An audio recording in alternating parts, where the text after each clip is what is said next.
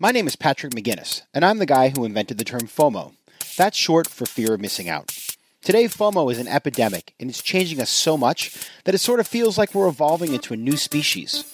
But FOMO doesn't have to take over your life. You can find the power to choose what you actually want and the courage to miss out on the rest. I'll show you how right here on FOMO Sapiens.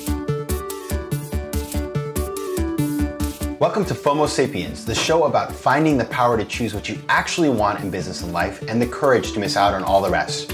I'm your host, Patrick McGinnis, the creator of the term FOMO, and I'm coming at you live from AW360 Studios in the global capital of FOMO, New York City. Have you ever wondered what would happen if you suddenly became famous or even infamous? You're living your life, doing your thing, and then one day, boom, you make a choice that changes everything. Like going on a top-rated reality TV show, for example. Overnight, millions of people know you or think that they know you, and they have all kinds of opinions about you. Crazy, right? My guest today knows exactly what that feels like because she lived it. She was the runner-up on the UK version of The Apprentice, which is one of the most watched TV shows over in England. Since then, she's found a way to leverage that experience to build several businesses and to build a unique and exciting career. Vana Koutsimidis is a master networker who believes that culture, wine, and fashion are important for connecting people. I'd agree with that. Vana is the CEO of DatePlay, a dating app where you play games to meet your match. She's also the force behind a low-calorie flavored wine called Vino by Vana, which is sold by Virgin Wines. Finally, she consults with companies about their branding and marketing strategies. A graduate of Cornell and Oxford, she speaks 5 languages: Spanish, Greek, French, Mandarin, and English. Hola, Vana. Hola. I mean, that's 5. I knew you spoke at least like 4 languages, but the 5th, that's incredible. Yeah, that's the luxury of having parents from different countries, because each of them speak to you in their own language, and then you get to kind of absorb those 2 different cultures. Amazing. So I like to start all my interviews with the same question. My question for you today is, what is giving you FOMO right now? Okay, so I thought a lot about FOMO over the past few days, and one of the things that I really realized is that entrepreneurship and FOMO kind of go hand in hand, but only at the beginning of your sort of development, right? So the reason I say that is when an entrepreneur decides to start their company, right? They're thinking, okay, I need to do this because I have a fear that someone else is going to do it if I don't. I'm fearing that I'm going to miss out on this opportunity, so I need to jump on it. But an entrepreneur cannot have FOMO during that process. So once an entrepreneur commits to doing something and moving forward, they really need to leave their FOMO at the door. So right now, I'm actually not feeling much FOMO because I'm really digging deep into DatePlay and trying to develop the product. That is excellent. I think you're right.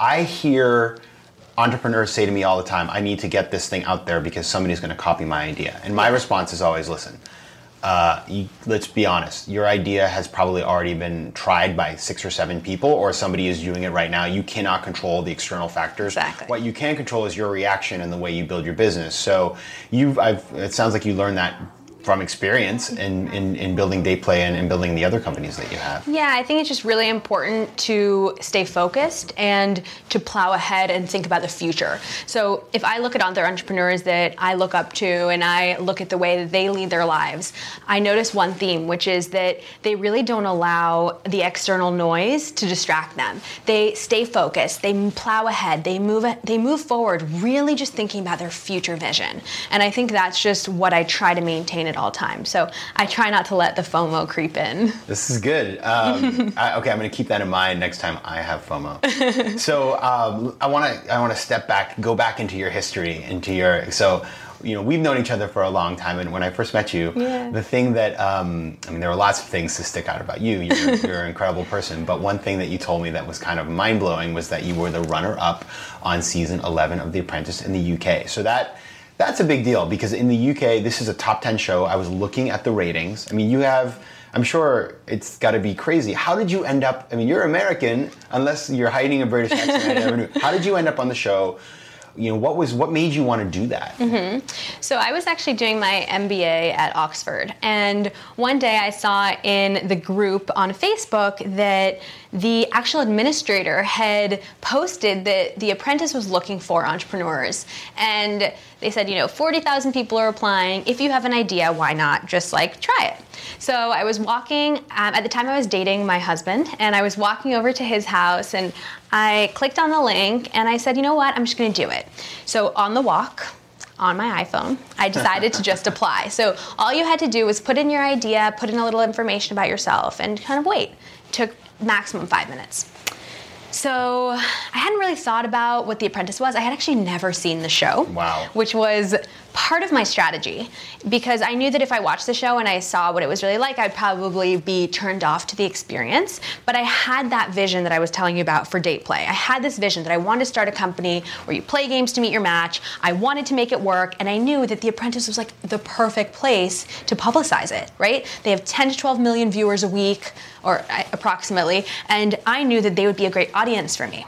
So I applied, and then I got asked in for an interview, and I just went through the process and just kind of did it without really thinking too much about what I was doing. And I think that is the key, and that is what helps me so much in life, that I don't overthink things. So it's the same for when I went to China to study abroad in 2007. I wasn't thinking, okay, I'm going to China, I don't speak Chinese, this is going to be a disaster, you're going to have so many problems. Instead, I thought, okay, this is a great opportunity. You speak no Chinese, you're going to go to China and learn. It ended up being quite difficult, right? But the beauty of it was that I didn't overthink that experience, and I think I did the same thing with The Apprentice. I just kind of jumped in head first and made it happen. That's how I would do things. I'm all about jump first, figure it out later. Yeah. But this is obviously a TV show where they're manipulating, they're producing you. Yeah. They are creating situations that I imagine are pretty psychologically stressful. Totally. And you've written about, what's interesting is I know you, we all know you now after a couple of minutes, you're about as nice a person as can be, but you were portrayed in a way that I think is... I was very hardcore and strong and independent, and it's really interesting that you're right. You make a decision to go on one of these shows, and you have to kind of release your control, because at the end of the day, you're going to be produced. So we got media trained while we were after the show, so while we were kind of getting the publicity from the show, and I think that training was really interesting because it was all about sort of remembering that anything you say can be twisted into something else. And that's what I really learned from this experience. And actually what it taught me was how to manage your personal brand. Because I think each of us have this problem now with Google, with the internet. We all are sort of in this mini reality TV show because we're being produced in a certain aspect by the internet sites, by LinkedIn. We are also having to curate how we're perceived. So I definitely had to go through it in a much more intense way. Yeah. But I think it prepared me to really manage my brand. And you were sequestered, right? So that the show ends, you come out, and all of a sudden you're famous. How did you deal with, it must have been really weird. You're a New Yorker, you grew up in a city where it's almost impossible. You go, even if you're well known, people leave you alone. So there's no celebrity in New York. Well, I think that what happened with me is that as you said, we were sequestered. It was about 10 weeks, 12 weeks of filming. You're in this house, you get to speak to your family about once a week, and you really feel like you're all in, right? It's morning to night, you're filming, you're doing tasks, you're just immersed in this program. And what I didn't realize is that you only get to pitch your idea if you reach the final 2. So there were 18 of us starting out, and we were competing every week, and you really only get to display what your business plan is if you make it. So I was really stressed by that. I really had to make it to the end, and I think that was sort of my big achievement. And what I didn't really realize was how many people were going to then recognize me afterwards. So I would go on the street and people knew my name. The most memorable moment I have actually was going into my local supermarket. So my local Tesco, I went in, and this group of boys came in totally good faith. They were so sweet. I'm sure they didn't mean anything of it, but it was really scary to me because they all came up to me and wanted to kiss me. Wow. Wanted to give me kisses and hug me, and it got to the point where I was scared. So I had to call the security and say, please, can you control the situation? But I think that was probably one of my sort of eye-opening moments. of how powerful it is to actually be on this platform. So to be on a platform that so many people view, and I do think that I was able to channel that into date play and channel it into the wine project, into Vino by Vana, rather than taking it for myself. So I think that's the differentiator for a lot of these reality TV shows. There are certain individuals who take that publicity and they want to channel it into their persona and their public image. But I do think that the wisest thing to do if you are going in for business purposes is to channel all that publicity and all that energy into your business. And that's a great segue, because one of the things that you did, it was really smart, which I think plays into this whole world of media and attention and social media and all of the things, the crazy world we live in where there's so much information, is you took this experience, you drew upon it, you drew upon who you are as a human being, and you created a set of businesses. So tell us about date play, and then we'll get into Vino by Vana a little later. Okay, so I started my career off in banking, and when I was on the trading floor, it was an open floor, kind of like Wolf of Wall Street style, lots of different computers sitting next to each other, and I knew everyone on the floor. There were probably like 100, 150 people on the trading floor. It was huge. And while I was there, I would throw a lot of parties, and I just like social events, getting people together. And what I realized was people really wanted to get to know each other. So I started this company called The City Street, which was a networking company for people in finance. And very quickly, I realized that what I thought was a professional networking company kind of became a personal networking company. And bankers wanted to meet bankers. People wanted to meet each other for different reasons. Sounds like a terrible party. I'm just kidding. Bankers can be fun too. Yeah, so they were really keen on meeting each other for dating purposes, and what I then realized was that there was really a market for matchmaking and personal matchmaking. So really like high quality consulting for you to find someone to match with for long term, hopefully. So I ended up working in matchmaking a little bit, and I soon realized that it wasn't scalable. But in my first year, I made 3 marriages. So I was like, hey, I have a knack for this. Like, some people have it, some people don't. You just kind of know what makes people tick. I just know what people need, sometimes a little bit more than they even know, right? So sometimes what you think you want isn't necessarily what you need. So I said, you know what? Like, this is so stressful. Getting into people's lives is like so deep and emotionally taxing. So I decided to apply to business school. So I went to Oxford and I said, okay, I love dating. I want to do something more scalable. I need to do something with technology. What should I do? So every single project that we had for the MBA, I would do it for dating. So for example, we had to do a strategy project. You choose your sector. I would choose dating. And I would talk about the strategy of the different firms, the different companies out there, the different sites. And every single class I did that.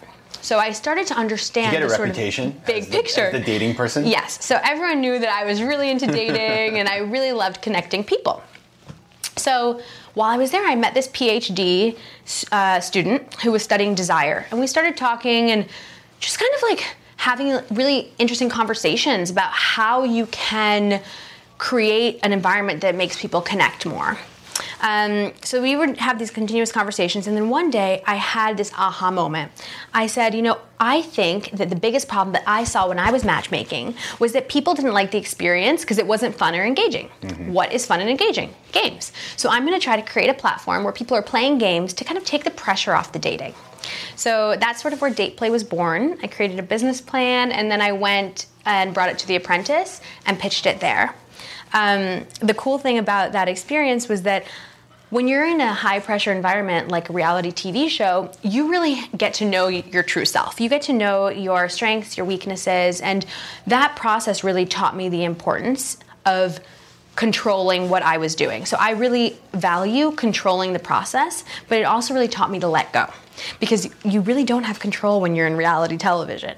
So the process of developing Date Play kind of developed organically. While I was on the show, we really took time to understand what people wanted and how they wanted to play, et cetera, et cetera. And then I came in second place on The Apprentice. I lost out to a plumber. Joseph Valente. Can't say that every day. But he was amazing. He was so driven and ambitious, and it was just like that's a cool business too, because it's like, that is just like old school, right? I think I imagine it's harder for the judges to get their hands, especially in the UK where the venture capital market is a little bit behind ours. You're doing something that has future revenue, but it's not going to be day one. He's doing something that you can make revenue. Exactly. It's a totally different play. It was completely different, and what I didn't really understand was how much publicity we were going to both get. So I didn't realize that like the winner gets a lot, but then also the runner-up will get a lot of sort of exposure. So I kind of took advantage of that. I tried to really channel that all into date play, and we ended up launching the following Valentine's Day, and we did a crowdfunding campaign. We had all these really awesome fans and investors coming on board and kind of helping us build this product. So it was a journey for sure, and it's interesting because I think life sometimes takes you in directions that you don't really anticipate. Yes. And that also makes me think a lot about FOMO. You know, you're always thinking that you need to be doing something else. You know, FOMO is kind of this feeling that you're missing out on something, right? But I think that a lot of the times life takes you where you're meant to go. So if you're also able to maintain a little bit of faith, it'll subdue your feelings of FOMO. Yeah, and you did something which is, I think, really a critical lesson for any entrepreneur. And as I listened to your story and knowing your story, of course, kind of having been there through parts of it, is that you had an area, you had a lane, you chose a lane. Okay, that sort of goes with your personality. You're good at setting people up. And I want to brag now. I have 6 marriages. No way. Yeah, amazing. Crazy. Maybe I should join you in your company. But you picked a lane, which is this dating space, and then you built expertise and credibility around it. You know, by starting businesses, kind of like you know, in the parlance of the lean startup, like an MVP, a minimum viable project. You tried it. You figured out it wasn't scalable. You learned from that lesson. You took this kind of idea to business school. You played with that idea in many different ways. You found the angle you thought was best, and then you used this unexpected event, this unexpected platform that you had through The Apprentice to launch your first product. So, I mean, when you think about it, it's almost, and you know, in retrospect, it seems like it was so well planned and organized. But the reality is that you had a kind of a clear vision that you executed on, where you had a competitive advantage. Unlike, you know, had you been on the show and you had started a business that was super random, right? Like, okay, I'm starting a chocolate company that has nothing to do with anything that I've ever done before. And then all of a sudden you launch that, and maybe you have that hit from the show, but you can't sustain it because you don't have the actual sort of domain expertise to launch the business in a smart way. I think that's so true, and I think that passion is the driving force for entrepreneurs. So that doesn't necessarily mean that all passionate entrepreneurs will be successful, but I do think it increases the likelihood of success, and it also increases the likelihood that you'll have success at some point. Because entrepreneurship is so difficult, right? You know, you see all these success stories, but behind the scenes there are millions of failures and there's millions of problems. But I think that the driving force in the successes is that passion and that resilience and not giving up at the hurdles, right? Yes. So I think that's really crucial. So your product, so one of the things that I was on this interview last week with a radio show here in New York called all of it, actually, and we were talking. It's you know, I think a show is called All of It.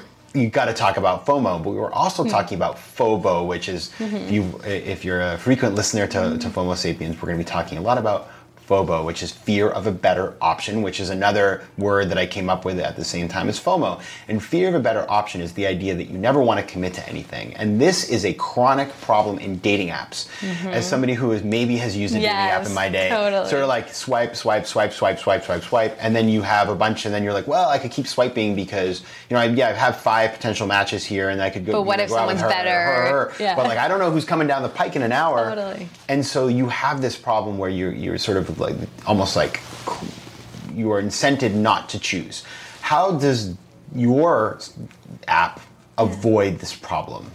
Yeah, so that's actually something that we think about a lot. So what we're trying to do is we're trying to change the user experience to make it more conducive to interaction and to longer interactions, okay? So one of the biggest problems is that we have this swiping culture, and I think that that's affecting women more than men. So I believe that the current offerings are created really with the man in mind, right? It's with the men's mentality. The men like to swipe and see all the options and then choose, and women actually tend to swipe left more. Women tend to really look for the person that they think is right for them.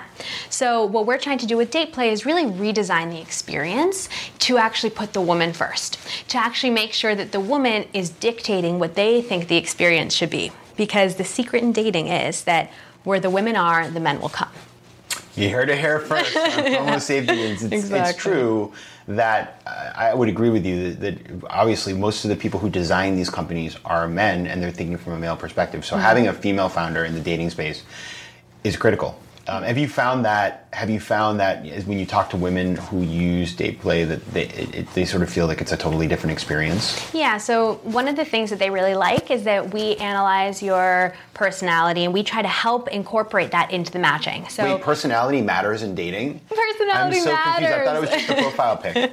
Exactly. So we're trying to add that extra element of personality. So we ask you your Myers-Briggs, we ask you your 5 love languages, and we try to actually make sure that you know who you're going to meet. You don't just understand someone by their picture or their quirky bio, or even through the chat. You need to know more about them. You need to know what makes them tick, right? So I think it's really helpful, and women really appreciate when we tell them before a date, hey, you're meeting Patrick. He's an ENTJ. Am I right? No, I'm not an ENTJ. What are you? Don't put me in that box. I can't remember. I'm a strong E and a strong I think F. Okay, but then the other two, like in the middle, yeah, it's something like, I'll send it to you. Okay, send it to me. I'm not the typical, like at Harvard Business School, is ENTJs. 93% of people are ENTJ, and I remember that day we took the test, and they asked you to raise your hand, and I felt like this weird outcast, because I was like one of the 3 people that wasn't. They did that in banking too, and I'm an ENFP, so there were literally, it was that might be me actually. 60-person grad class, and it was me and one other guy. We raised our hands, and they were like, ENFPs are not conventionally good at banking. We were like, okay, I guess that kind of makes sense. You know, it's more of the creative type. But anyway, so long story short, we're trying to understand what women want. And I think that's the most important thing. So date play is really going to be focused on the female and focused on empowering the woman and helping the woman feel good about dating. Because a lot of the feedback we've gotten, I'm not sure if you've heard about this, is that anxiety levels are on the rise. People are feeling super stressed out about dating apps. People are feeling hopeless. People are feeling like it's just so overwhelming, especially because they're on several apps, right? So they're seeing all these different people, swiping through hundreds of people a day, and our brain really isn't made for that. Our brain isn't made to see all those options. It's kind of changing the biology of dating. So we kind of want to go back to the grassroots and bring people back to that authenticity of being able to just like feel that you met someone in a bookshop or feel that you met someone in a cafe, you know, bringing you back to that authentic experience. It's much healthier. I mean, it is true. If you go on a dating app and you could swipe through hundreds of people in the space of, you know, a couple of hours, I guess. Totally. And what I've seen is I've seen people who just swipe on everybody. They don't even look. And then they see what matches they get and they go from there. That is Is that FOMO? I don't know what that is. I think that's FOMO, and then you add the FOMO on top of it, which gives you what I call faux da, which is a fear of doing anything. But the problem is, you're right, it's a paralysis, and it's not healthy, and it's not good for people. And people are lonely because at the end of the day, life is not a video game. Totally. Life is, I think, can be enhanced by these kinds of things, but it is definitely dangerous. Now, the one solution to all these problems I have found is a nice glass of wine. Yes. And you, when we first met, one of the things that really struck me about you, and you were so kind to come to my London book launch of the 10% Entrepreneur, to talk about launching a side project while you have a day job. And you had this, date play, which is your day job. But on the side, you launch a side business called Vino by Vana, which is these really cool wines. I've had my share. I've definitely partaken.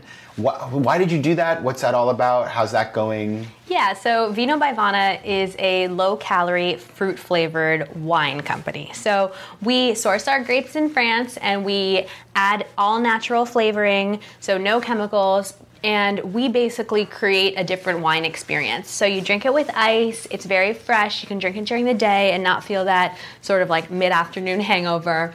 And the whole idea behind it was that we wanted to create something for women to enjoy the wine experience, especially women who don't necessarily drink wine but want to.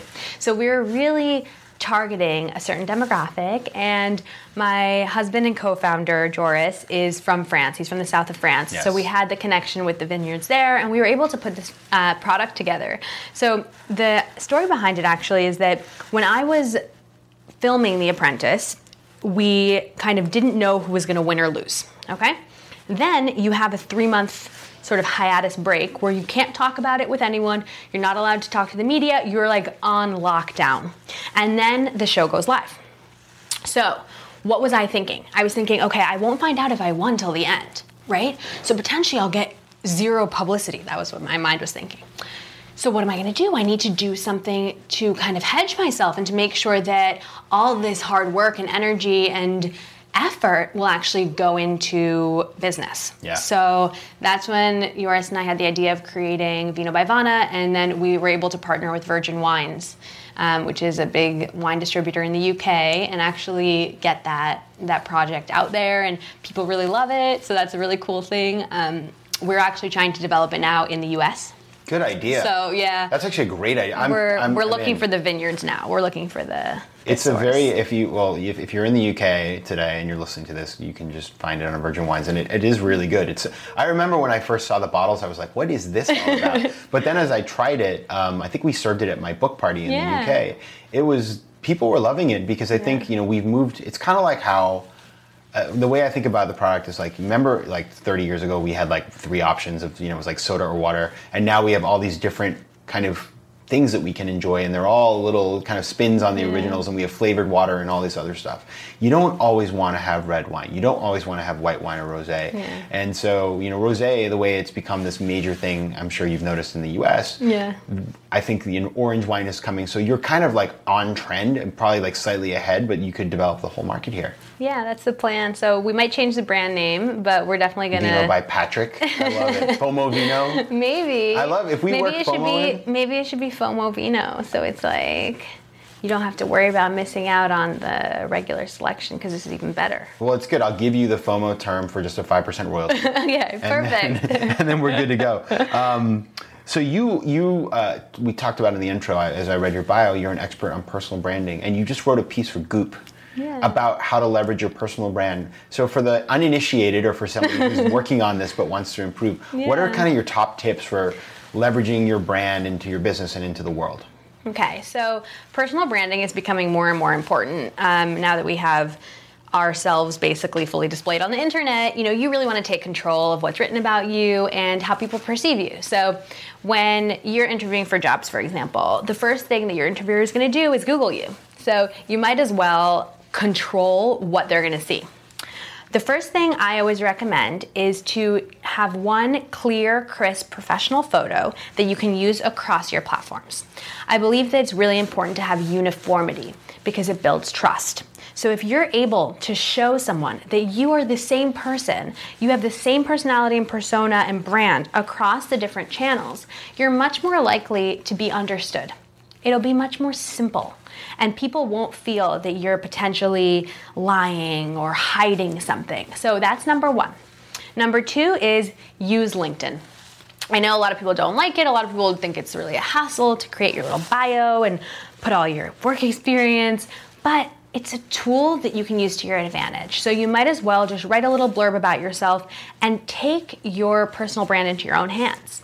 And then my final tip is that you should be authentic when you are creating your personal brand and telling your story. Why? Because you can use me as an example.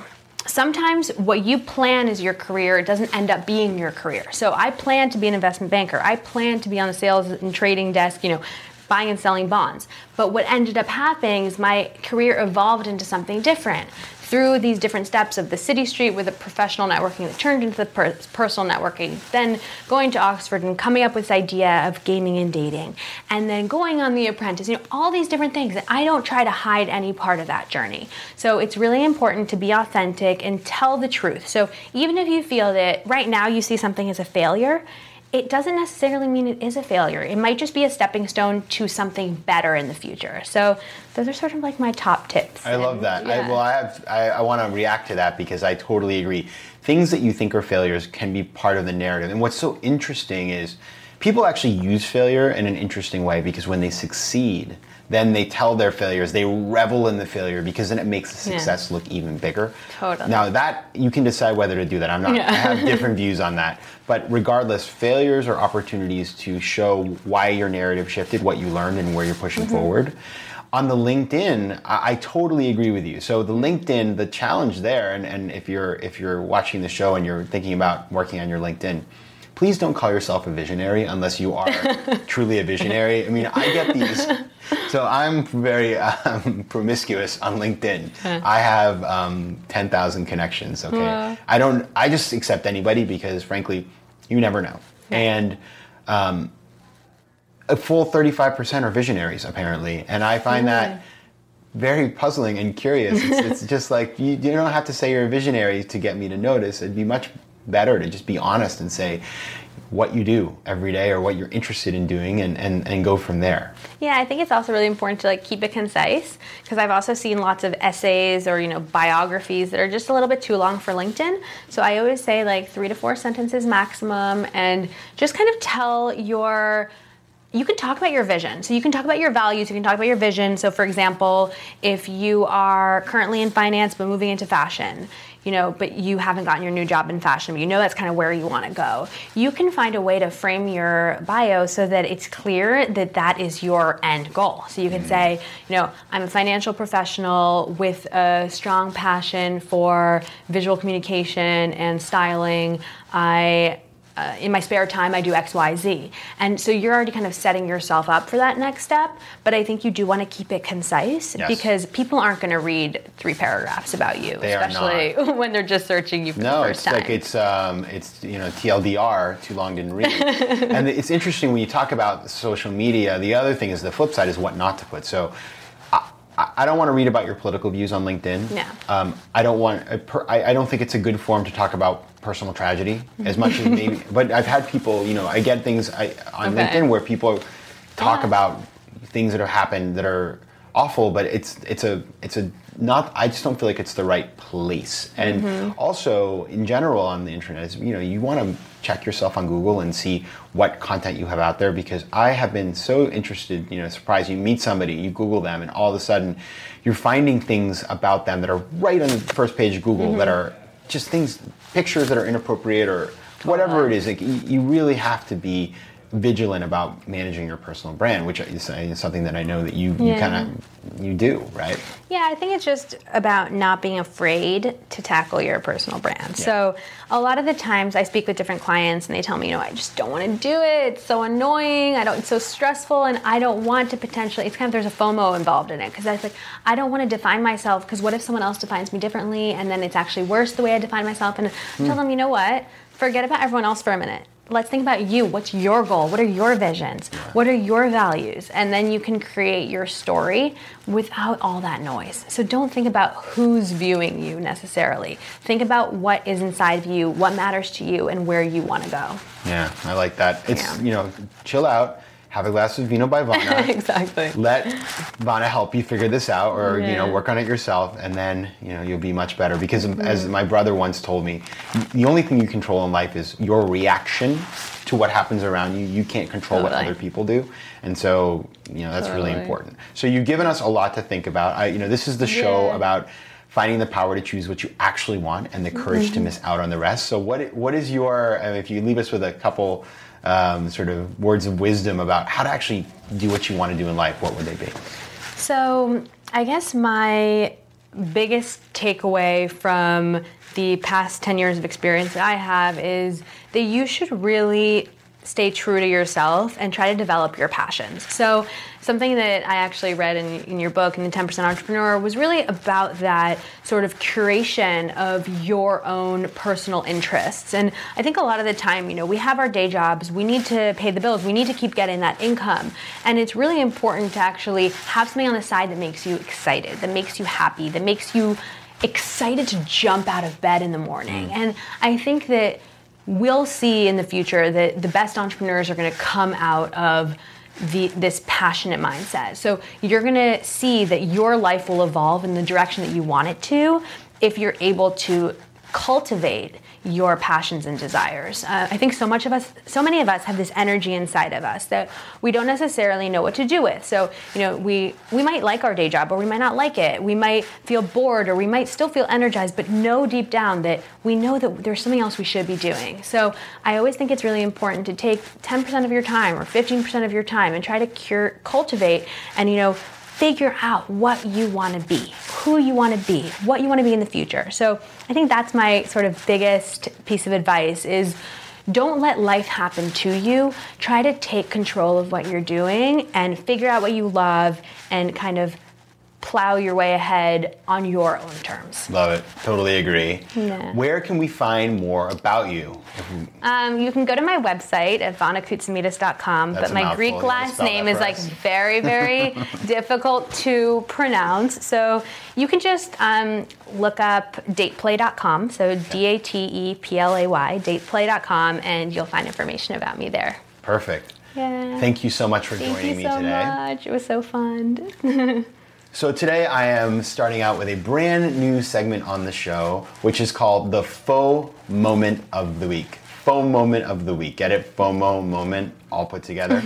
And the Faux Moment of the Week for this week is about a new product that I saw, which has been developed by Hotel Tonight. So I have trouble when I travel picking that, that hotel or that flight or whatever. I am the king of FOBO, which, as we talked about earlier, is fear of a better option. I just don't want to decide, and I wait until the last minute. And the engineers and marketers at Hotel Tonight figured out that people like me can actually be persuaded to make a decision, and they came up with something called the Daily Drop, which is basically a product that gives you 15 minutes to decide on a super special deal for that day. And so this is not an ad, they're not paying me to say this, but I checked it out, and I have to say the Daily Drop actually works. When you get on there and you have 15 minutes to decide, it forces you to make a decision. It clarifies your decision-making process, and maybe it gets you to get off the couch, choose where you're going to stay, and commit to something. And with that, we're coming to the end of another episode of FOMO Sapiens. As always, you can check me out at my website, patrickmcginnis.com. A lot easier to spell than Vana Koutsimidas. patrickmcginnis.com, and there you'll find all kinds of information, my social links, information about the 10% Entrepreneur. And if you want to reach out to me and maybe suggest your own faux moment of the week, you can reach me at letsconnect@patrickmcginnis.com. So that's all for today. Until next time, I'll see you later, FOMO Sapiens.